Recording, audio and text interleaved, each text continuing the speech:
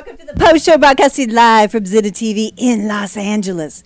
This is where we elevate the creative cult. This is where creatives can be seen. So thanks for tuning in. Thanks for always watching us. I'm Poe. On Saturday, April 22nd from 11 p.m. to 2 a.m., Dark Matters, number 10, Hollywood Secrets at the Pack Theater, 6470 Santa Monica Boulevard in Los Angeles. A panel of 3 real Hollywood insiders telling all about the seedy side of the industry. These are real folks who've worked with the biggest names in the business. They will appear masked, with their voices altered so that they can truly speak freely. Trust me, this is real. Pack Theater's great. Gotta go. On top of that, L.A. legends Dennis Woodruff, a man who has directed thousands of his own movies, making a living selling them on the streets of Hollywood. Last but not least, Rumpology, inspired by Jackie Stallone, who they attempted to book, then realized she's now 95 years old. Sylvester's mother, I believe. Michael Belo will have his rump read live on stage by real-life rumpologist Maggie Mystery. For more info, visit packtheater.com. Pack Theater is on Santa Monica, down from our old studio. On Friday, April 21st, 7:30 to 9 p.m. And Saturday and Sunday, April 23rd and 24th, 3 to 4:30 p.m., Four Larks Homeric Hymns Villa Theater Lab at the Getty Villa, 17985 Pacific Coast Highway in Los Angeles. The Homeric Hymns are a collection of partial and complete songs from the 7th and 6th centuries BC, written in the style of the Homeric epics. They reflect the earliest stories about the major Greek gods and were recited in public to honor them. Award-winning Four Larks returns to the Getta Villa with a chorus of actors, musicians, and dancers to create original compositions and ancient invocations from these ancient verses in an ecstatic revival spanning 2.5 millennia. Tickets are $7. For more info, visit tickets.getty.edu. Okay, so you ready? Today we're going to talk about the untold story that's now been told about the real Los Angeles metal and hard rock music scene. I have with me today the director, writer, producer of the Inside LA Metal movie documentary, Bob Nalbandian. Hey, Poe. Good to be back here. I love the new studio. You've been gone forever. Where have you been? It's been over a year, and this is the first time at the new Zeta studio, which I love, man. Digging the new vibe. Good to see my man Jake back. What's up there, Jake? There he is. That's the Jake hand right there. The Jake hand. So, no, it's great. It's good to be back, man. I've been out and about. Yeah, what have you been doing? You know, You just got out? I've just got out, man. But did your time? I did my time, and I'm out. And I'm actually living up in Northern California, but I've been working on the new movies. I know. Where are you again? I wanted to be isolated.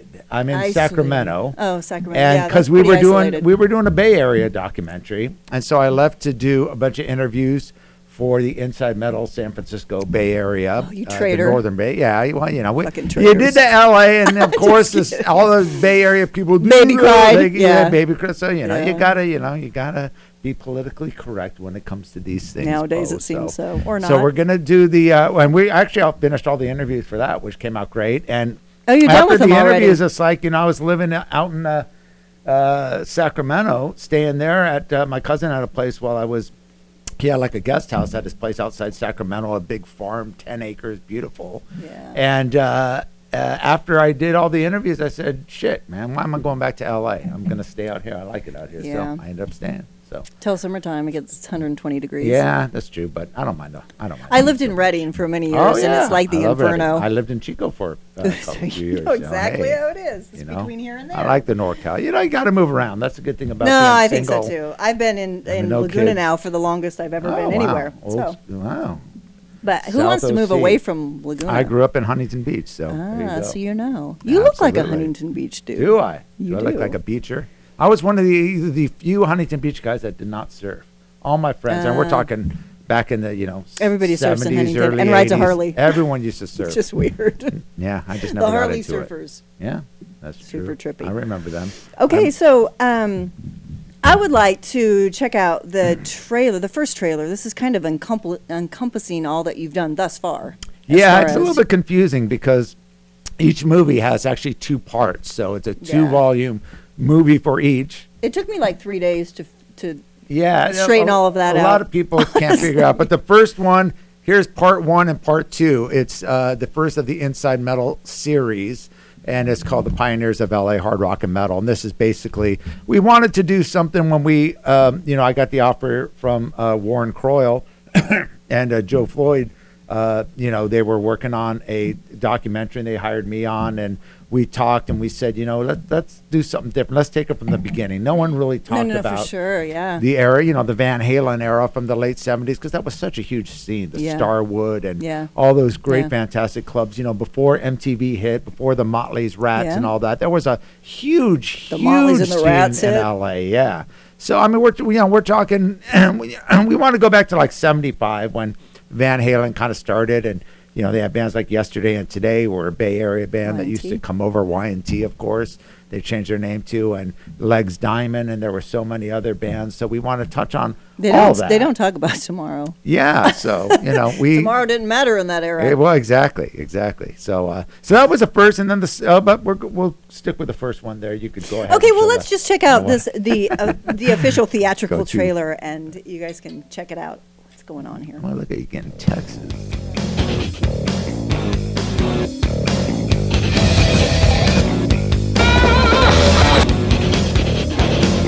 There was no hip-hop, there were no boy bands, there was no punk, there was nothing. It was rock and roll. You could sense when you went to Hollywood that it was, felt like there was more girls. The Rainbow, Richie Blackmore, Jimmy Page, Led Zeppelin. Parties were like a phenomenon back there. Things started happening so quickly, we were kind of like thousands of kids would show up. But LA was doing it. People underestimate the power of the 70s influence. That whole scene, in LA was the scene. the meddlers against the punkers. You gave them some blow and a couple of quaaludes and cocktails, and all of a sudden, it was game on. Helicopter shine the light down on everybody, man.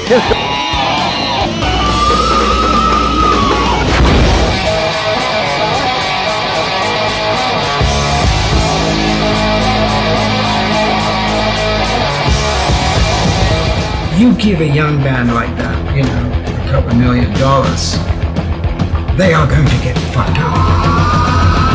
It seemed like we had the world by the balls. And we did. The LA scene was huge. God, it was wild. Okay, tell us about this. Okay, madness. well, that was actually the theatrical trailer. We did a edited trailer. We actually took that movie in the theaters when it first opened up. We did about 150 theaters nationwide, and which was kind of a trip. 2014? God, 14? yeah, 2014. 14, yeah.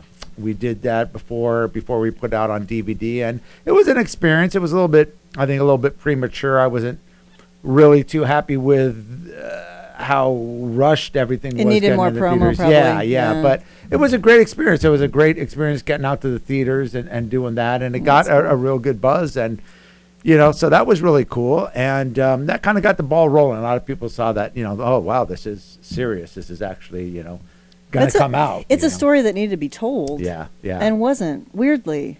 Yeah, I mean, there were so many bands. Even, I mean, you saw in that trailer, Michael DeBar, who was in a band called Detective at the time, who were like the prodigy band of Led Zeppelin on the Swan Song label. And they were, really big touted band in the mid-'70s. And, of course, the band Angel, who were originally from Washington, D.C. And now it's great to see Frank Domino's out doing stuff, and Punky Meadows.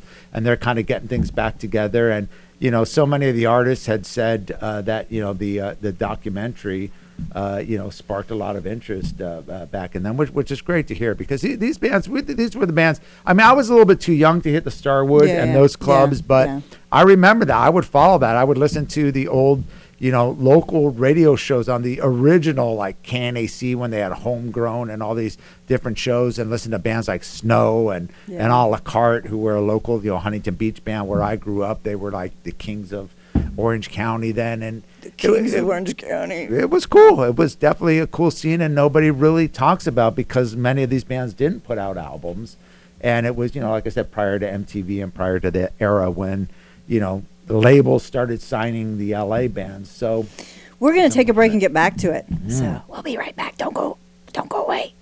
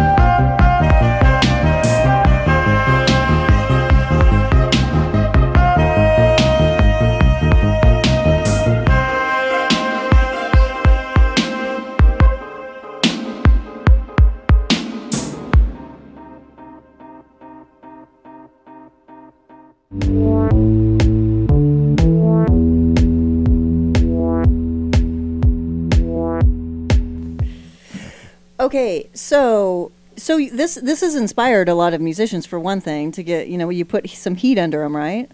Oh, but has also, it? Thank you. I think so. And that's another thing I wanted to talk about anyway, which you reminded me. It feels like and seems like, maybe just because I'm in the middle of it, but that this particular scene is heating up.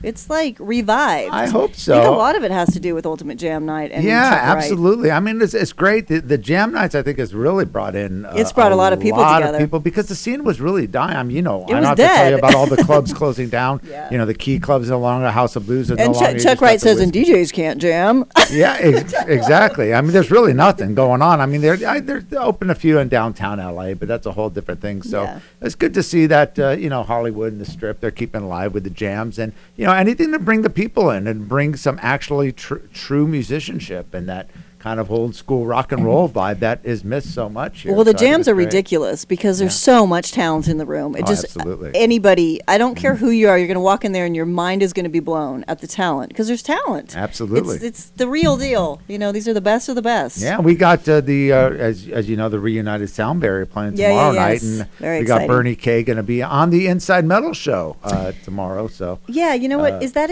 in this next trailer that I'm going to show? The first one. Bernie was in. It's the second one of the Pioneers. Oh, yeah, okay. the second 3-minute trailer of the Pioneers. He'll be in that. Okay, well let's check the first one out. The next one on the thing, Pioneers of LA trailer, and we'll see if he's there.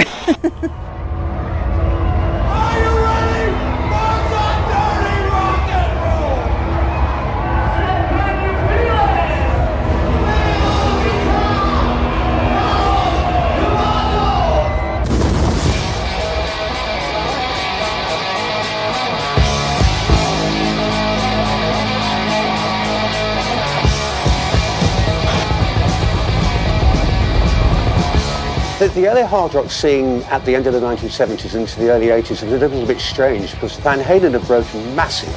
But outside of them, no one else was really coming through, so you had a lot of cult bands. Yeah, all right, Van Halen got signed. Okay, finally somebody got signed out of LA. There was no hip-hop, there were no boy bands, there was no punk, there was nothing. It was rock and roll. That was the game. Going into Hollywood at that time, it was just like another world. Things started happening so quickly, we were kind of standing back watching as it was going on. It was one of those crazy things. Thousands of kids would show up to a backyard party, man. And I see these two guys walk in. Well, it's Dave Roth and Eddie Van Halen. And Dave and Eddie come up, and Eddie's asking me, I didn't even know who they were at the time. And he's asking me about the guitar. Man, how do you make that thing go down so low? We had cleared all these tables out because they weren't ready for, The lights go down, the crowd starts to cheer, and Richie says, "Excuse me," and turns and looks right at the stage and watches Eddie Van Halen the whole set. Doesn't look away. People who don't go back that far as the Starwood goes, they won't realize what an absolutely wonderful place that was. It just had this vibe, this energy was in this place, and you could really feel it. They were up on stage and they were playing, and you know what they were doing? They were having a lot of fun. There was another word for orgies then. It was called quaaludes. You gave them some blow and a couple of quaaludes, some cocktails, and all of a sudden, it was game on in the bathroom with everybody. The scene back then especially was like gunslingers. He had the cheese grater on the back of his bass, so he'd rub his knuckles on the back of it, throw blood around, it was a good show. Honking the biggest loogies on the guitar player, and he was just loving it. They're hanging all over his face. And then Ringo Starr comes, and he sits down right next to me by John. He's like this, John Bonham's on top of me, and they're talking. And I'm just like some furniture. It was just going to be about steady pace, do what we're going to do, period. If you wanted to be a musician, you were playing rock and roll, and the competition was stiff. We got paid. I remember going back, going like, I could do that. So much of a bummer to see these great bands and nobody knew who they were or anything about them. The LA scene was huge, and it was wild. I mean, it was just incredible.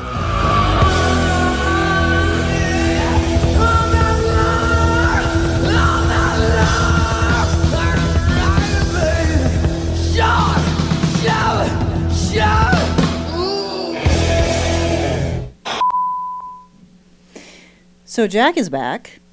Jack Russell. Jack Russell, he just released his album. He just put a new solo album and out. it's killer. He still sounds great. It's not solo. Great singer.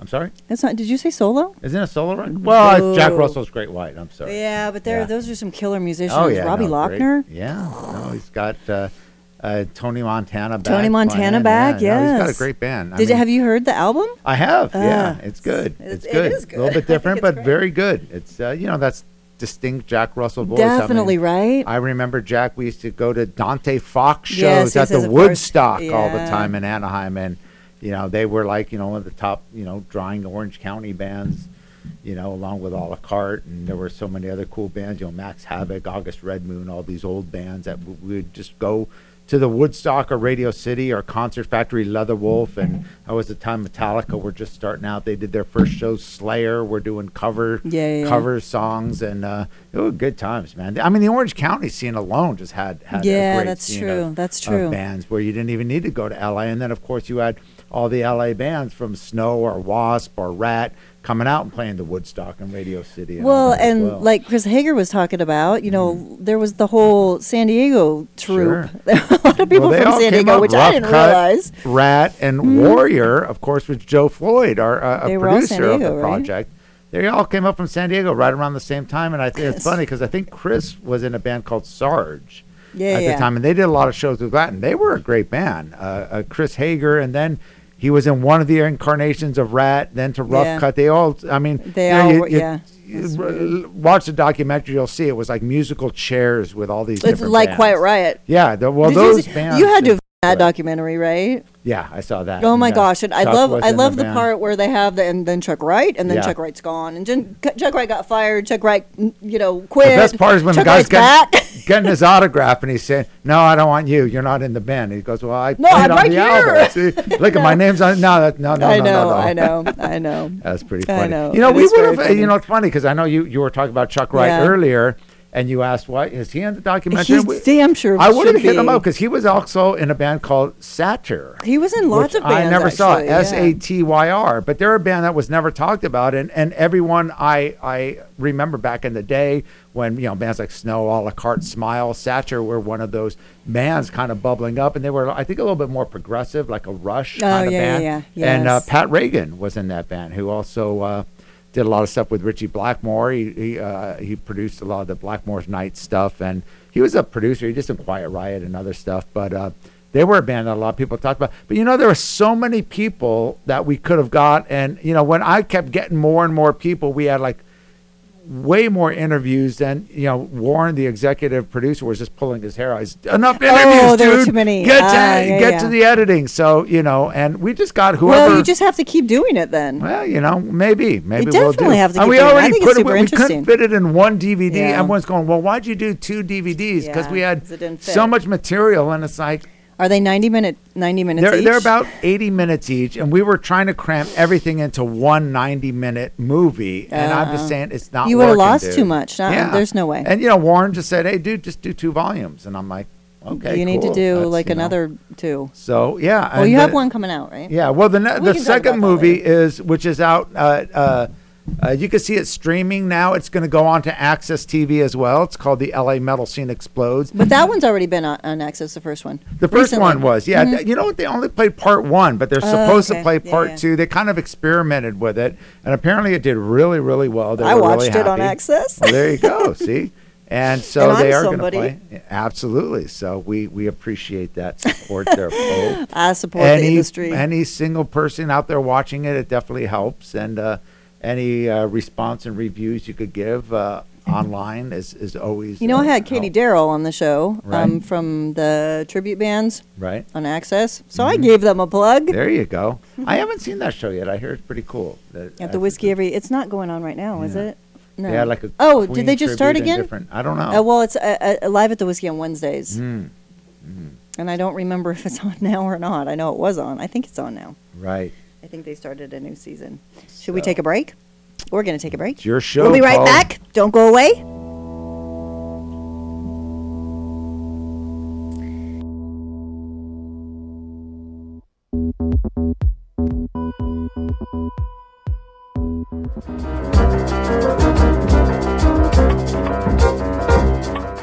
studio with me, a quickly rising young group of super talented musicians, a unique sound described as prog meets pop meets message. Please welcome Cassette Culture! Yay! And the crowd goes wild. It's kind of coming back, and that also kind of ties in with the name. So it's kind of like a throwback culture we're living in right now. I have a cassette player in my car. It is really, really trebly. Like there's a lot of treble, and it's terrible. But it's kind of my favorite part about it. Talk at the mic, or I'm gonna have to see. It's always the singer that can't use the mic right. It's your job.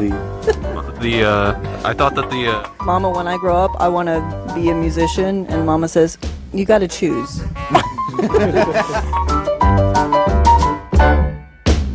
How serious are you guys? This is what you want to do? I think it's the only way out for us. The only way out! Fitting into the model that we've grown up in, the societal model and all that. Playing music is a way to break out of it. It's kind of a way to make something of ourselves in the world. You appeal to a very broad listener base, which is a really good thing. We tend to attract older men, which is a long-term goal for me, personally. You guys seem fairly worldly and intelligent, too. Like, you know that there's... Thank you. No, you just blew it. Gabe, say bye. But almost there. That's our motto.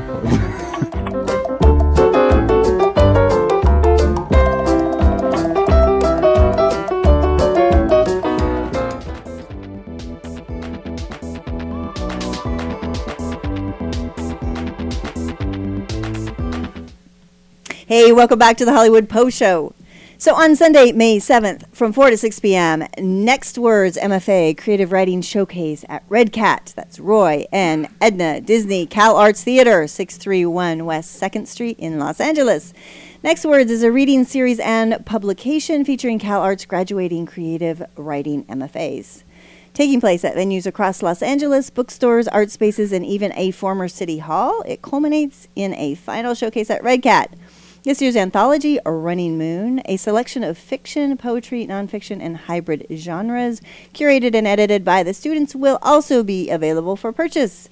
The showcase offers an opportunity to experience work that is uniquely Cal Arts, the result of a writing program housed within an art school. This event is free, open to the public, and followed by a reception. Reservations required due to limited seating. To RSVP, call Red Cat box office at 213-237-2800. Again, that's 213-237-2800. The event is hosted by the School of Critical Studies. So official. Critical. School of Critical. It's critical. On Saturday, April 22nd, Thursday, April 27th, and Saturday, May 13th from 7:30 to 10:30 p.m., Tosca at the LA Opera, 135 North Grand Avenue, Los Angeles. How far would you go to save the one you love?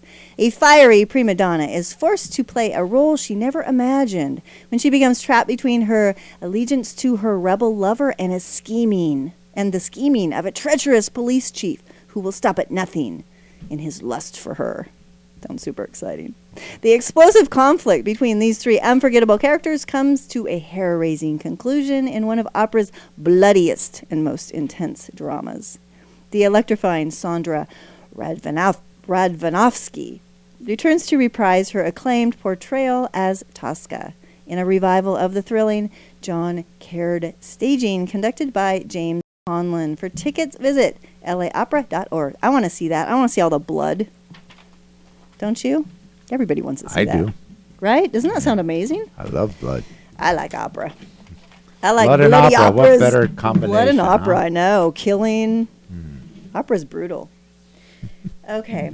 So, that over with.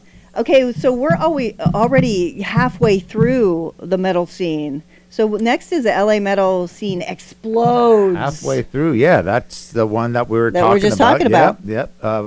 Part 1 and Part 2, we should be getting that up on, like I said, Access TV coming real soon. It's available on Amazon Prime. You don't know and when iTunes exactly and all that. That's coming out? out? They say it's going to be in the next schedule in the next season. So they're telling us. I mean, apparently they paid for it. So, thank you. Here, thank hand me you. that one. Oh, Wow, isn't this great? Isn't it Champagne great? on the set, love it. I know. So it should be coming out, I guess, this coming season. So just take a look on the schedule.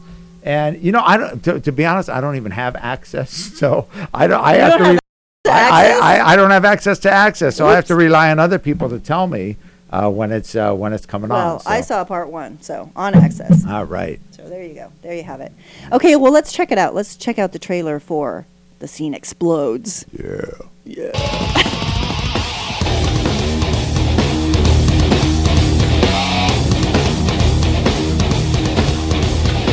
We had such a great metal scene in LA in the early 80s. It really was an amazing time to be here. You go up to Sunset Boulevard and it was just packed. It was like Mardi Gras, heavy metal Mardi Gras.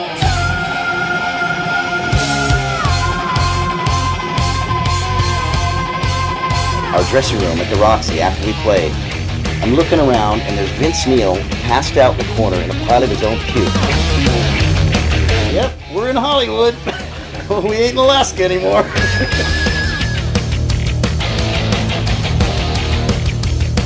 The epicenter of metal is now happening in Los Angeles.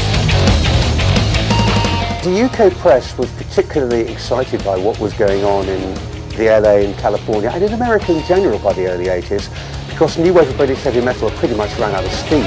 At that time, there was so much good metal. You know, it was so good because it was so genuine.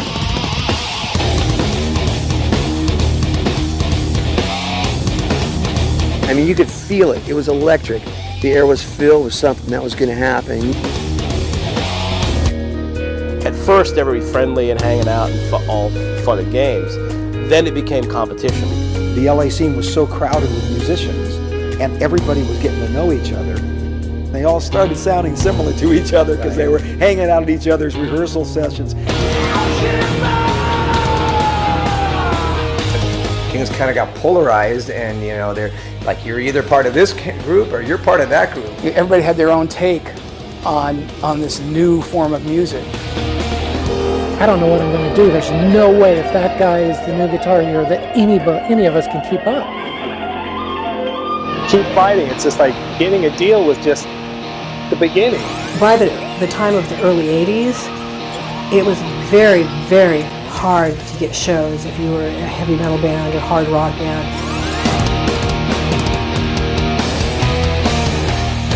We did some shows over that summer, opening for Armored Saint, and we felt that if we could kind of ride their coattails, maybe there would be hope. We were in the dressing room next to them, and we heard them discussing their whole thing about they thought they were too heavy for LA and they need to move to San Francisco. You know, we definitely had a bit of a kind of an identity issue at the time with just not belonging anywhere. You know, we were just outcasts. I mean, we're all on the verge of being homeless. The music is the music of the wild and the young.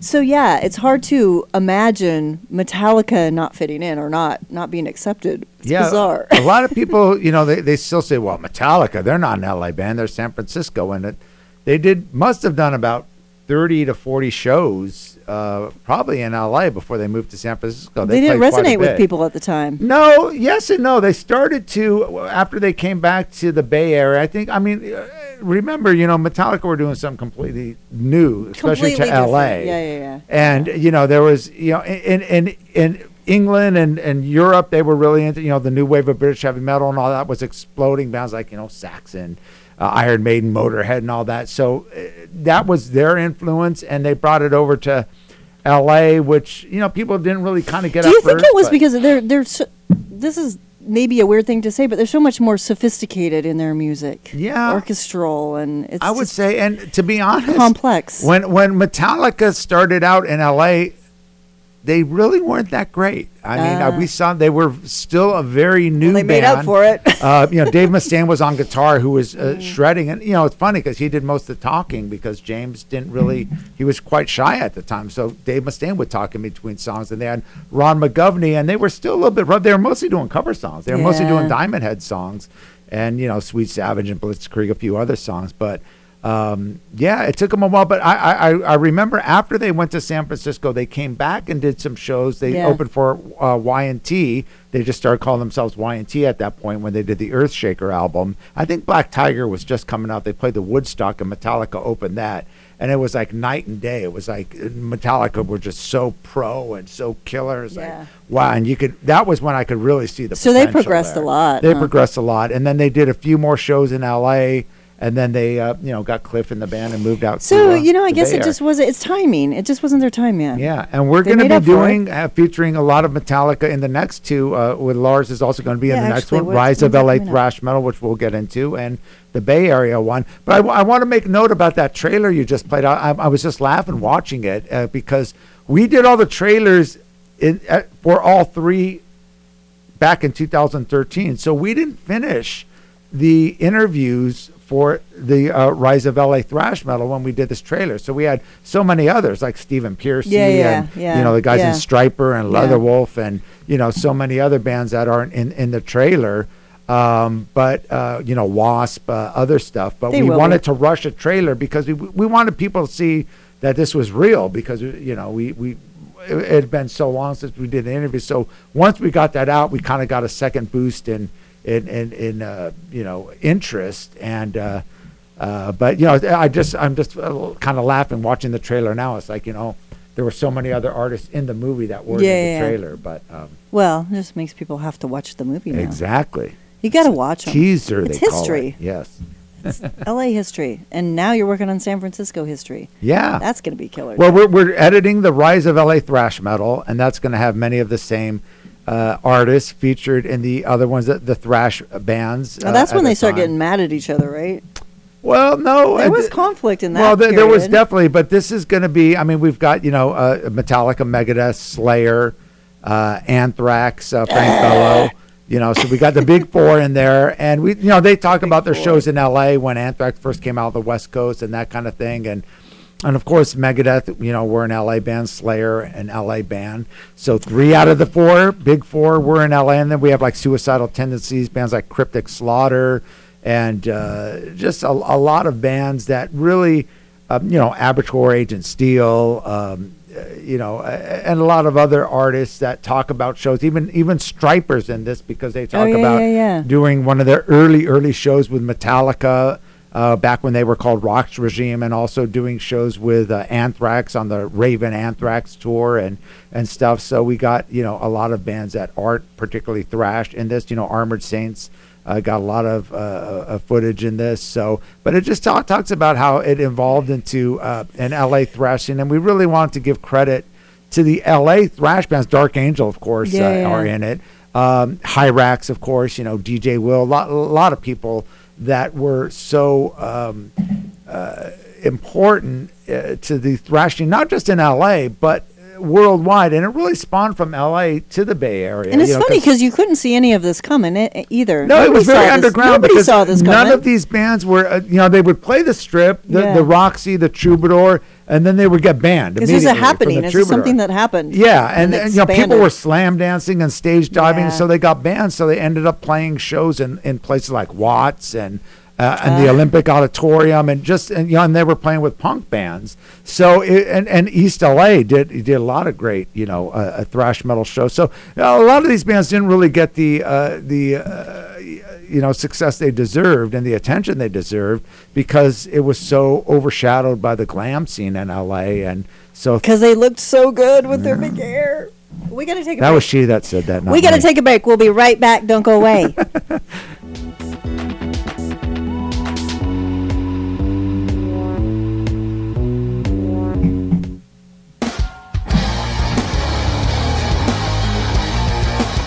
An immersive rock and roll show, Ultimate Jam Night, which everybody needs to go to every single Tuesday at the Whiskey A Go Go. Chuck Wright!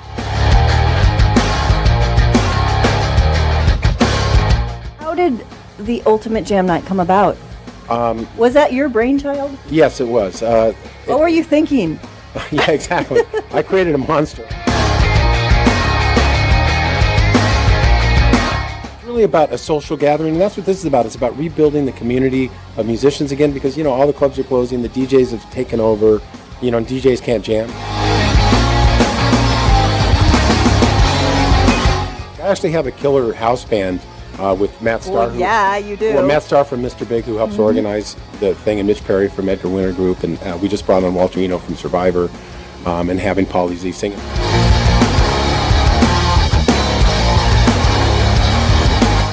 We put other players with us, but we also put combinations of players that have never played together before, like Nuno Betancourt from Extreme and Billy Sheehan from Mr. Big, have never played together before, and they're up there just shredding off of each other.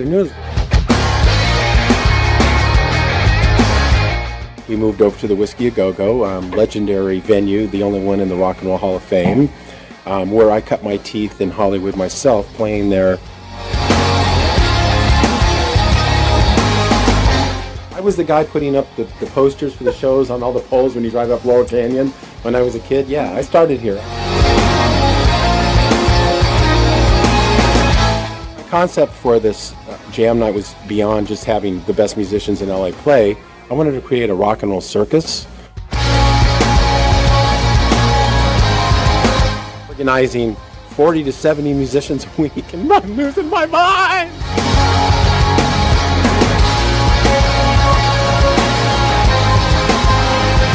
How rock star is that? Yeah.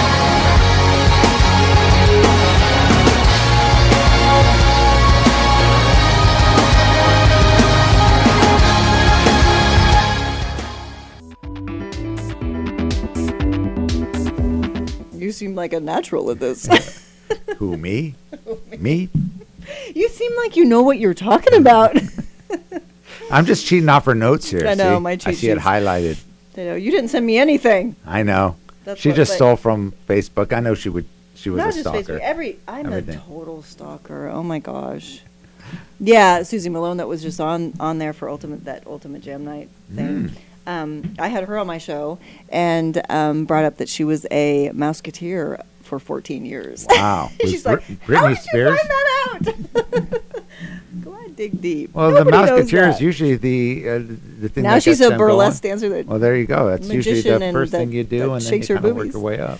Was You it gotta like work your all way the up. Christina Aguilera and Britney Spears? Oh, Did that's they all true. start out as I don't know if Mouseketeers? I don't know if Susie would want to be in that packed into that species. I'm sure she wouldn't mind being packed into that bank Ooh. account category. Yeah, maybe not. Susie's great. Susie Malone is one of my favorite humans. Cheers, Susie. Cheers, Susie. You have to drink after or it's bad luck. So that's why there had to be a delay, a voice. Okay, we're going to talk about what happened next, thrash metal. Right? Yes, that is being edited as we speak. My man Curtis Don Vito is editing the Rise of LA Thrash Metal. And I also got to give props. I mentioned, Joe Floyd, of course, from the band Warrior, who are featured in the LA Metal Scene Explodes, who were a great, great LA band fighting for the earth. I think one of the greatest LA metal albums to come out of the 80s. And also my other co-producer, Carl Alvarez. I got to give him props. He helped me out immensely on this. And Carl's just a long-time metalhead. He's been involved in, the scene just like me. But he's one of these masterminds that knows. His memory is like an elephant. We'll be interviewing someone, and someone will bring up something, and he has a they tidbit, go, I don't yeah. know. I think it was 84 or 82, and the guy and Carl would say, no, it was June 3rd, 1983 at the Roxy, and then the guy would go, you're right. How the hell do you know that? He's like one of these guys. Chuck Wright does that, by the way. Oh yeah, He's like a living Carl's the master of encyclopedia. that. So he has been so helpful, because that's my flaw as far as organizing and doing all that. So, Carl and I had kind of this working method where we would because we had edited all these interviews, and then we'd have all these interviews. You would have to kind of puzzle everything Yeah, together, exactly. and so he was kind of my organizer, and he helped immensely on that. And then he does kind of the rough edit. We get it to the That's a lot of editor, work and a lot so of fun. it is. It's a lot. You know, we did probably way more interviews than we needed to. I mean, the LA metal scene exploded. I think had nearly 70 interviews, Wow. which is quite a lot. So it's, you know, we put a lot of work into it, but we want to get all aspects. So did this last trailer, did that come later for episode 3? Well, the Rise we're going to 2014. play up next, right? The Rise of Yeah, LA yeah. Thrash Metal. That's the Yeah, movie yeah. coming out, and it's Okay. yeah, go ahead. Let's check Do that your thing. out. Let's check it out.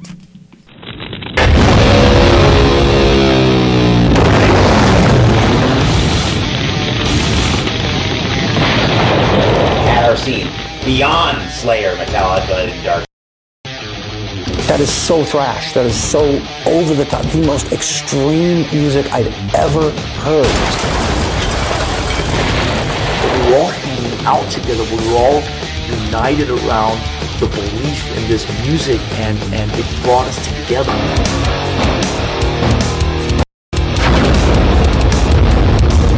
San Francisco gets talked about all the time, but LA had a fierce metal scene.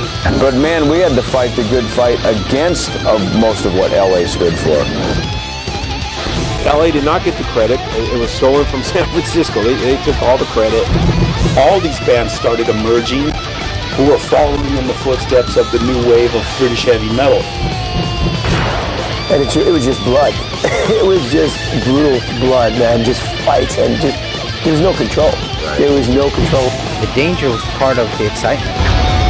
Kidnap a poser, set him on fire, tie him to a chair, beat him up. Yeah, I watched them do stuff like that. And I've got the biggest band in San Francisco opening for you. We're like, Y&T? He's like, no, Metallica. We're like, who?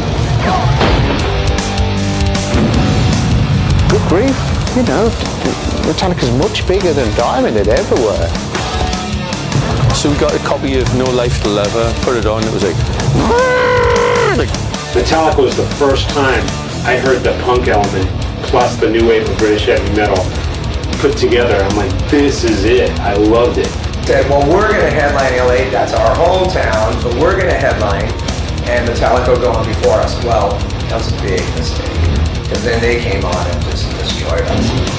We went on right before Metallica, and there's still like that thread. There's no way we're gonna blow away Metallica or anything, but I mean, you're gonna fucking try. When we opened for Queensryche, people really had no idea who we were. I mean, this is a big arena, and I remember looking at an audience and people having this look of terror. And the whole place the ceiling was sweating. Yeah, that's rock star shit. Yeah, that fucking roadies, you know. You got all the metal guys on one side of the parking lot, and you got all the punkers on the other side, and the animosity's already started.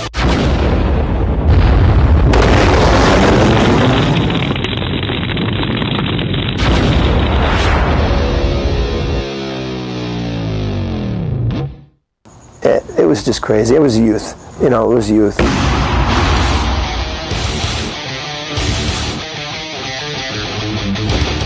Okay, things switched up here a little bit, right? Indeed, yes. Indeed.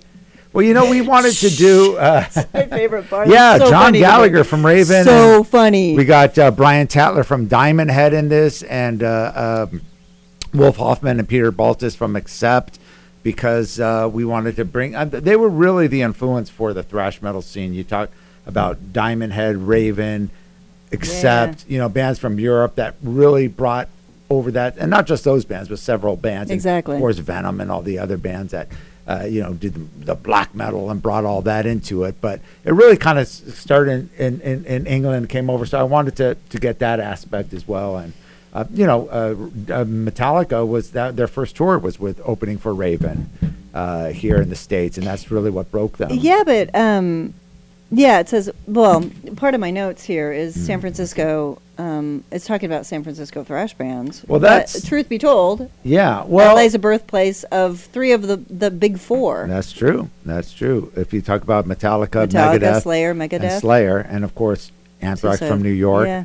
But you know, a lot of people don't like to be called LA bands because it was so like I said, overshadowed by the glam scene. So a lot of these bands were embarrassed about it. And so they there went was up to the Bay controversy Area. in there. Yeah, they get into that a lot in this documentary, and also in the following one, the San Francisco, Inside Metal San Francisco. We don't have the one you're working solidified title. It's actually, we did all the interviews for that, and again, we got about 50 interviews there. I mean, a lot of the LA bands talking about their experience going to San Francisco, because you talk about Slayer, Metallica. Metallica. That's where they really made it, was in going to San Francisco. Exactly. And Megadeth and all these Dark Angel and Hyrax and all these bands, their experience going out there, Armored Saint. And of course, we talked to all these bands like the San Francisco thrash bands, Testament, who were legacy at the time, Forbidden, Exodus, we get into Death Angel, all these bands. And we also get into the more mainstream bands that were, Vane, Davey Vane, who were a prominent band out there. Head On. I mean, a lot. Vicious Rumors, Damage. I mean, so many bands we spoke with there. So not just Anvil Chorus. Doug Piercy. So it really captures what the Bay Area was all about. Not just thrash, but Jet Boy. But kind of the combination of everything that was going on in the Bay Area and how it related, of course, to LA and of course Y&T and so many of the bands that were featured in these yesterday movies. And today, but not There tomorrow. Okay, right. So let's talk about what's happening tomorrow night. Tomorrow and night. Actually, after this show and tomorrow. Yeah, well, I'm doing my debut Inside Metal show. So if you're online, stay online on Zena.tv or you can have some Zena.com. lunch. Or you take a lunch break. Zena.tv. Zena.tv. Zena.tv. Zena.tv. Stay here. Get some lunch after the show. Okay, what's going to happen? What's going to happen here? 3 p.m. We got Bernie K from Sound Barrier. They're doing the big Sound Barrier reunion, and of course, you can pull that poster for tomorrow night for there you go. Jam Night. There you go. The Ultimate Jam Night, of course. Tom Morello producing the new Sound Barrier record. Metal has no color. We are so excited about, because Sound Barrier were one of those bands. Yeah, let's talk about that. They were the first all black hard rock metal band that got signed to a major label, and they were one of the first before Motley and all these other bands got signed. Well, not the first. I mean, of course, you had the earlier, Van Halen and Legs Diamond and Yesterday and Today that had deals out, but before the big LA metal scene explosion, Sound Barrier really kicked that off. It was Sound Barrier signed with MCA, and then you had Quiet Riot and Motley and Rat. But they had a lot of hurdles. They had a lot of hurdles they had to jump through. Absolutely, and they were black and metal band. didn't go together then. Yeah, it was kind of a new like, thing. Who the hell is this? And this was long before Living Color and so many bands. Exactly. And, but they were great. I caught a lot of their early shows. I mean, I saw them. In Orange County and LA. I remember a show at Radio City. It was Motley Crue, Rat, and Sound Barrier. Yeah, that's awesome. So they did shows with Metallica. They did shows with Steeler a lot, which was Ron Keel's band. So they were playing alongside all the LA metal bands. But they were a little bit before that era and continued on and, ended up splitting apart. And Bernie and the drummer, the late, great Dave Brown on drums were in a band. They were in a band called Total Eclipse with Victor Johnson, who is now he's been in Sammy Hager's band for 20 years. Yeah. And who's on Access TV all the time. Yeah, there you go. Mr. Hager. Yeah, that's right.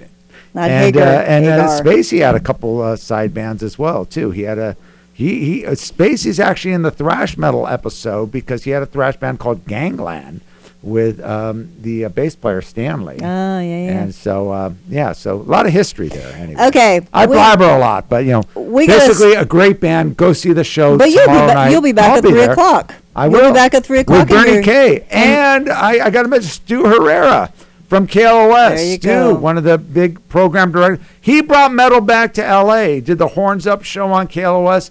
If you guys notice, the last few months, KLOS, well, probably the last year, KLOS has gotten much heavier.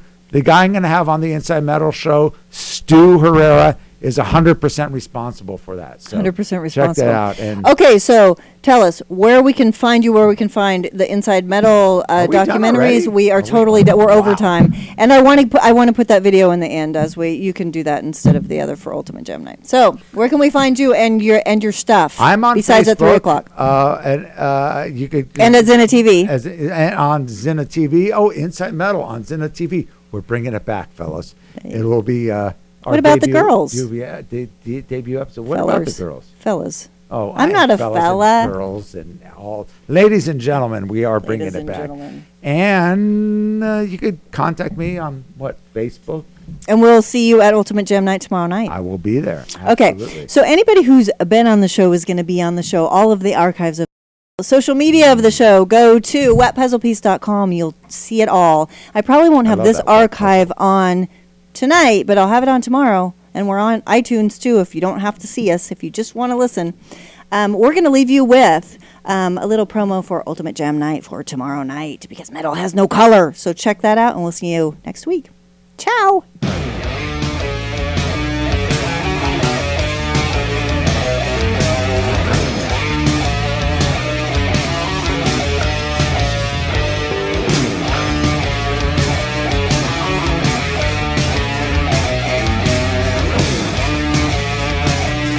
Sound Barrier is a great heavy metal band that more people should know about. I remember being just shocked to see this all-black heavy metal band, and it looked to me like a black Judas Priest. Right.